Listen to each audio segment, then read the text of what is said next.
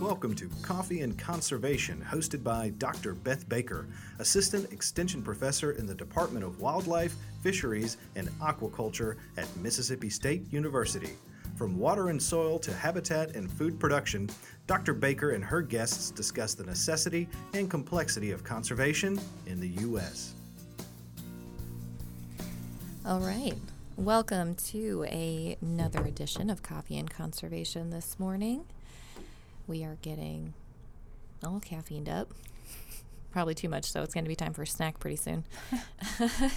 And I am here again with my good friend and colleague, Dr. Joby Zarnecki, Assistant Research Professor at the Geosystems Research Institute here at Mississippi State University. Joby, how are you this morning? I'm super, Dr. Baker. Thank you for asking. Thank you for coming again. Last time she was on the show, we talked a bit about precision conservation, and we are switching gears today. We talked about precision agriculture, but also precision conservation. Well, potato. They're two sides of the same coin. That's right. And this morning, we're switching gears to talk a little bit more about cover crops. Just click the button. It's fine. We want to make sure we don't, spend your whole day sitting here. We talked about doing filibuster podcast. It's just both of us talking as long as we can until you get tired of listening to us. It's only going to be 12 or so hours. Just block your day, quit your job. No, we promise to not take up that much time. So let's jump into it a little bit. Cover crop research is pretty hot right now. Just to be clear. Just have these visions of Zoolander. I know. Oh, he's so hot right now. I was going to try to find some technical scientific terms, but I really don't think our audience wants to hear that anyway.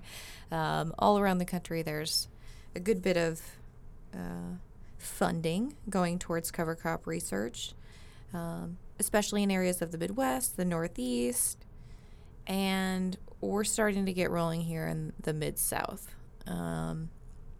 So that's kind of where we're at right now. If you're not familiar with what a cover crop is, it's a crop planted during what would normally be the non-growing season. In this case, in Mississippi, our non-growing season, usually there's nothing planted in the field. It's left relatively bare and often prepped for the next planting season. And unfortunately, we also get a good bit of rain during that non-growing season. So it can, as you would imagine, not be ideal to prevent soil erosion. But in planting this cover crop, the idea is also that it's going to not be harvested. So it's a conservation tool, but it can also be used as an agronomic tool, depending on why you might want to use it, what your end goals are, which we always suggest you have. If you're wanting to put in a cover crop, it's a whole nother aspect to a farm management system. So just deciding one day that you're going to plant cover crops without a plan is probably not advisable. Definitely have a plan and a goal in mind. But so you have a cover crop project, Dr. Zarnecki, don't you? Yes. As the PI. Yes, I do, co-PI, Dr. Baker. I am intimately familiar with it. However, tell our listeners a little bit about this project. Sure. We were fortunate to receive funding from USDA's sort of funding arm, which is the NIFA, National Institute for Food and Agriculture. And that's part of their CARE program. CARE stands for Critical Agriculture Research and Extension. So, there's going to be a quiz at the end. Yes, there is going to be a quiz. Acronyms. There is going to be a quiz. So I won't tell a joke about acronyms. So, of course, that project, they fund things that are sort of easy to transition to extension, and you have to have a pretty heavy extension component. So we're fortunate to have people like you, and also our collaborators at University of Kentucky, who are ag economists who are on the project. But we really wanted to provide scientific validation of these benefits. And as you well know, and preaching to the choir, we have a lot of conservation practices that we feel good about, that make us feel like better people, that we want desperately to work. But at the end of the day, when we look at farmers, it's hard to be able to show them something on a piece of paper that says, this is the actual tangible benefit, whether that's economically or agronomically.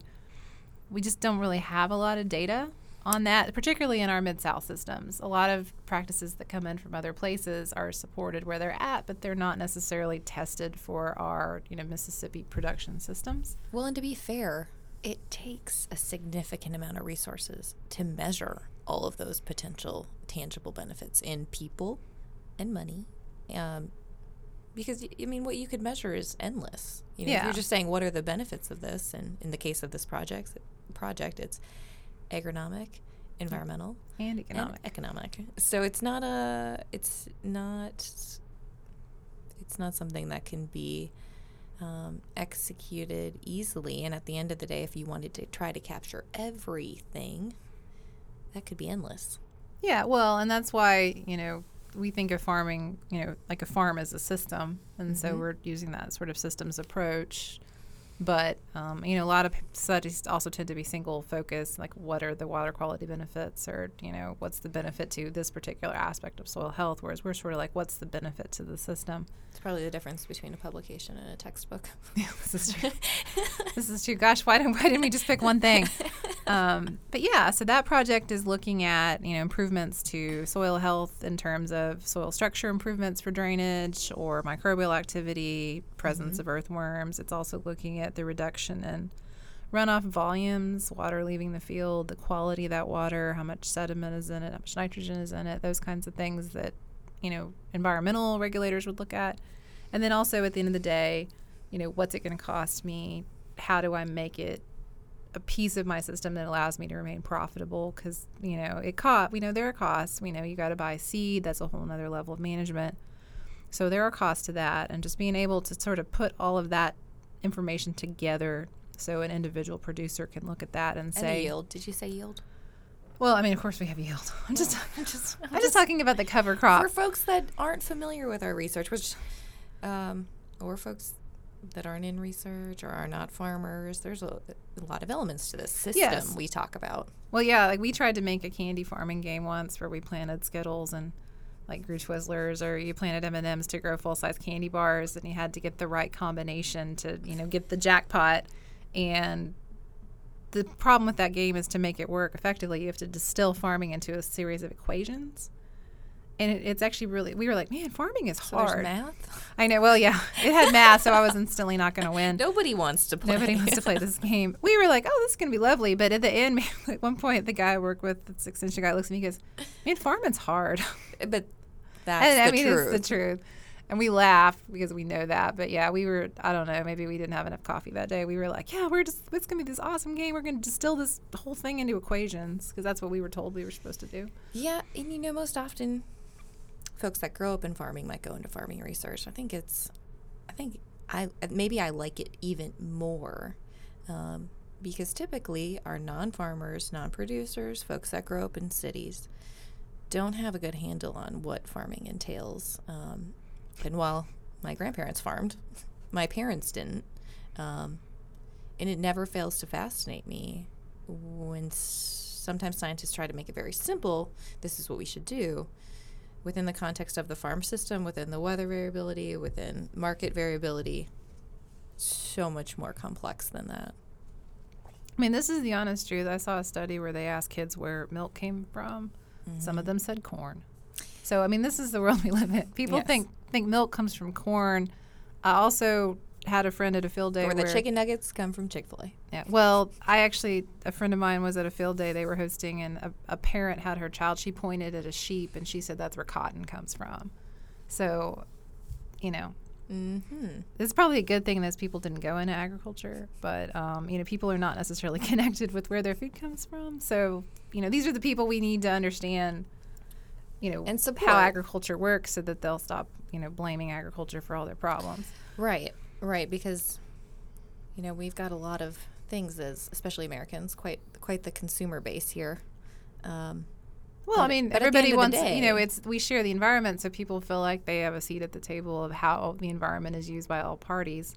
So, cover crops is one tool we're giving farmers to help them, be good stewards of the shared resource. But it's not for everybody, and some people need a different conservation practice. Right. It's good to let them be able to evaluate that with scientific data. And there is... I'm going to get the hook if I don't stop talking here. No, you're fine. there are a number of conservation practices out there.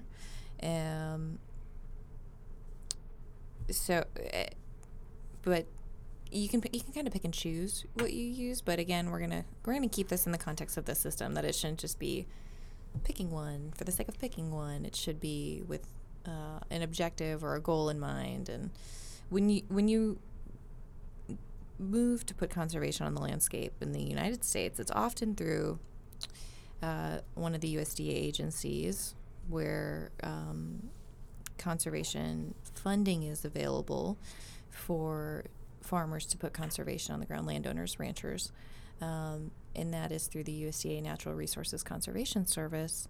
And they require you typically to have a conservation plan in place, this kind of 9-step planning process, so that it is more of a systems approach. It takes into account goals of the producer alongside protecting natural resources.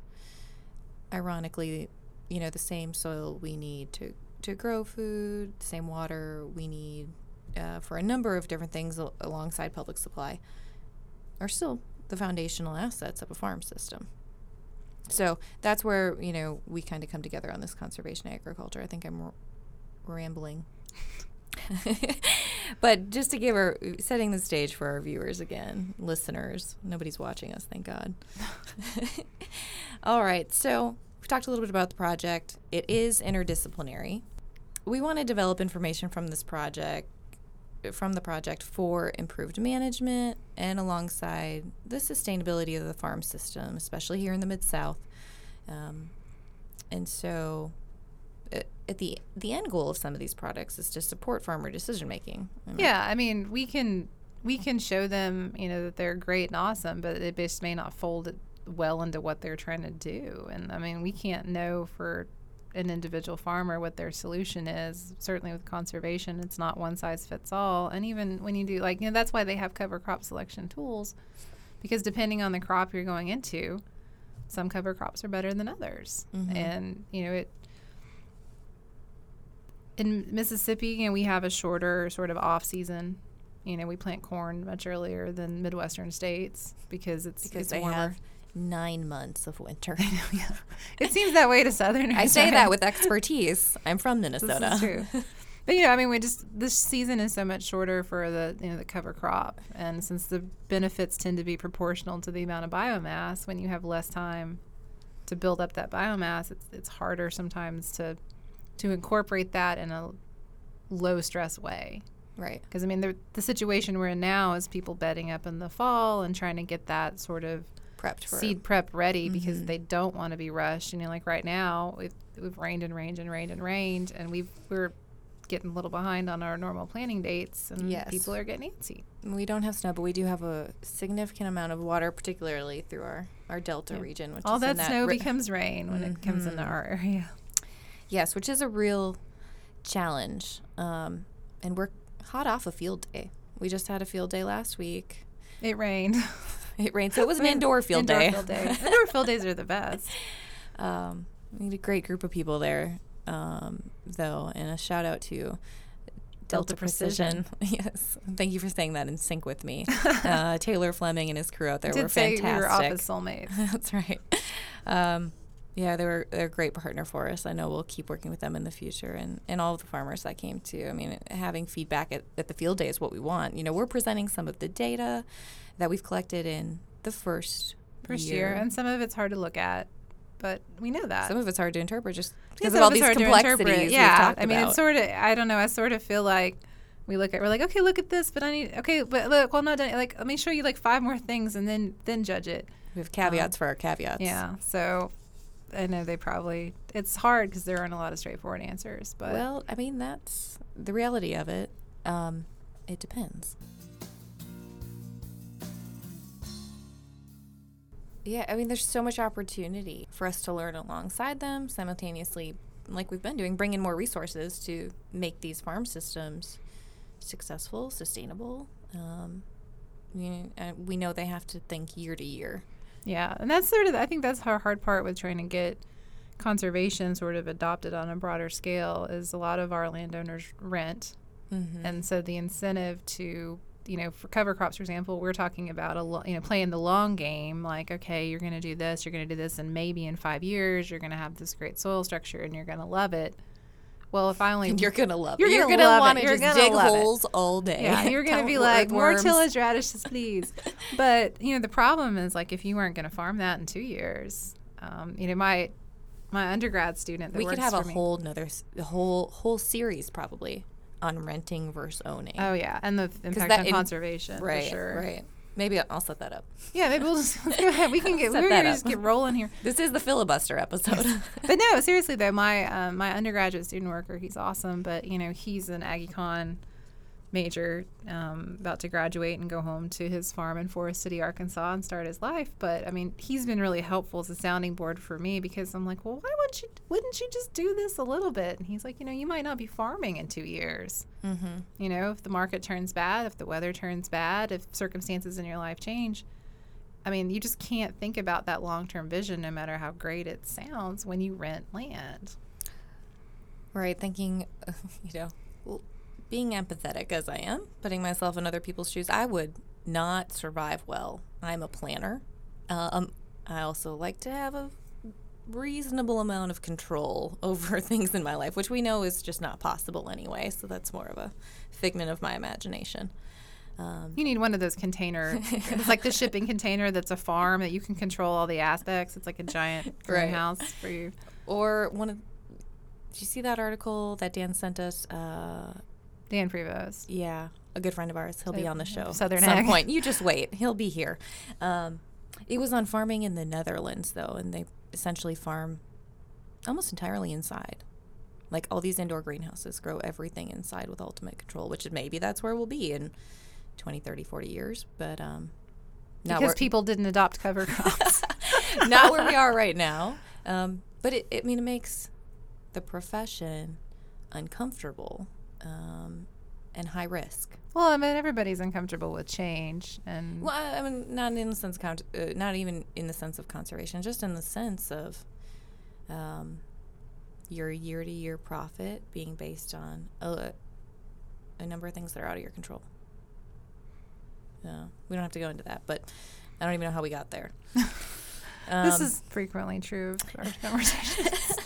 Because we were talking about cover crops in the project. This is true. And the results that we presented. And the results that we presented. And our results are that farming is complicated, as we've already stated. But also just, our cover crop sides tended to yield lower than the non-cover side. Not in all of our... we had one person who broke even. We had paired fields on 6 farms for this, by the way. Yeah, so it's the same field. It has the same management history. Half of it gets covered, half of it doesn't. They drain into their indivial buckets. Single pipe. Ideal for the water end.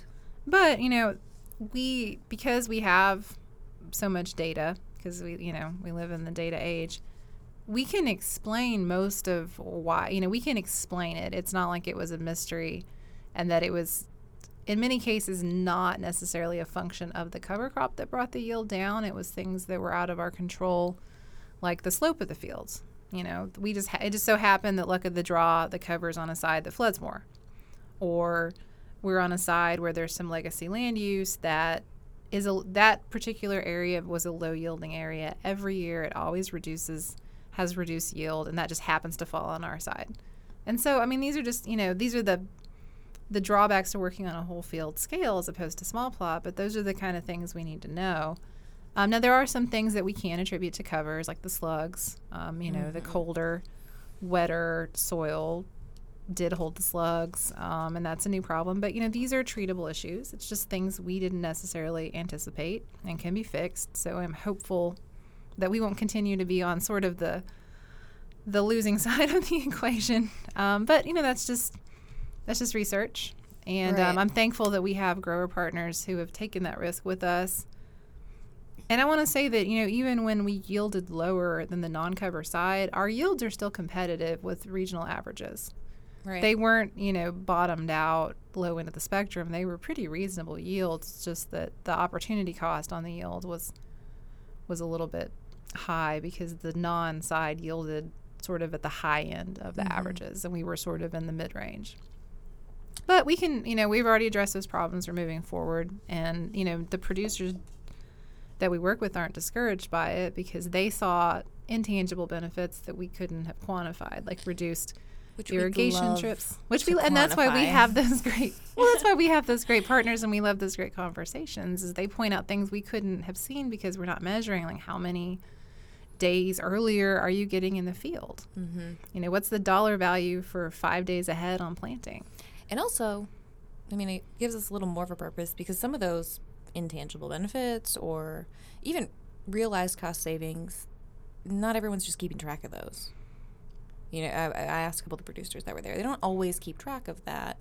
But to someone who hasn't yet adopted it, it might be an important piece of the economic equation, right? Yeah, because we had especially a cost tool there. We did have a cost tool, and unfortunately, the cost tool it's a cost tool. It's not a just direct cost. It's not a balancing tool or a budget tool. It just will tell you how much it will cost you to buy the things, and then you'll need to decide if you can find the money in the budget to support those costs. Right. So with most things, if someone just tells you the cost and has no offsetting return on investment, it doesn't seem like a good deal.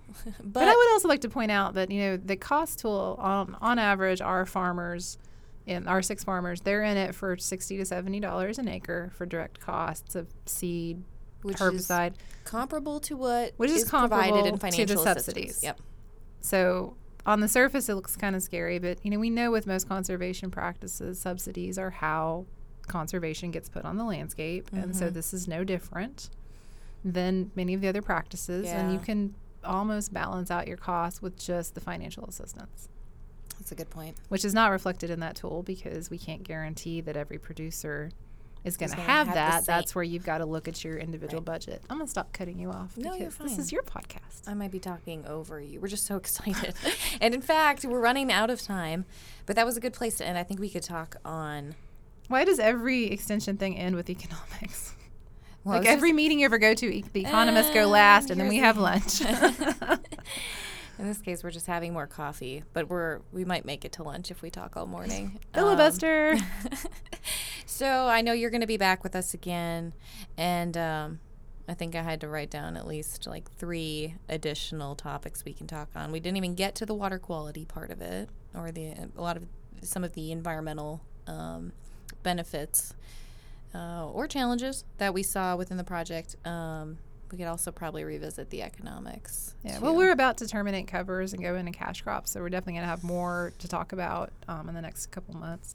All right, great. We look forward to having you back on again. As always, you can find more information on our website or in the show notes after the show. And we always want to acknowledge and thank our primary sponsor, the Mississippi Natural Resources Conservation Service, for their support of this podcast. Thanks for joining us for Coffee and Conservation.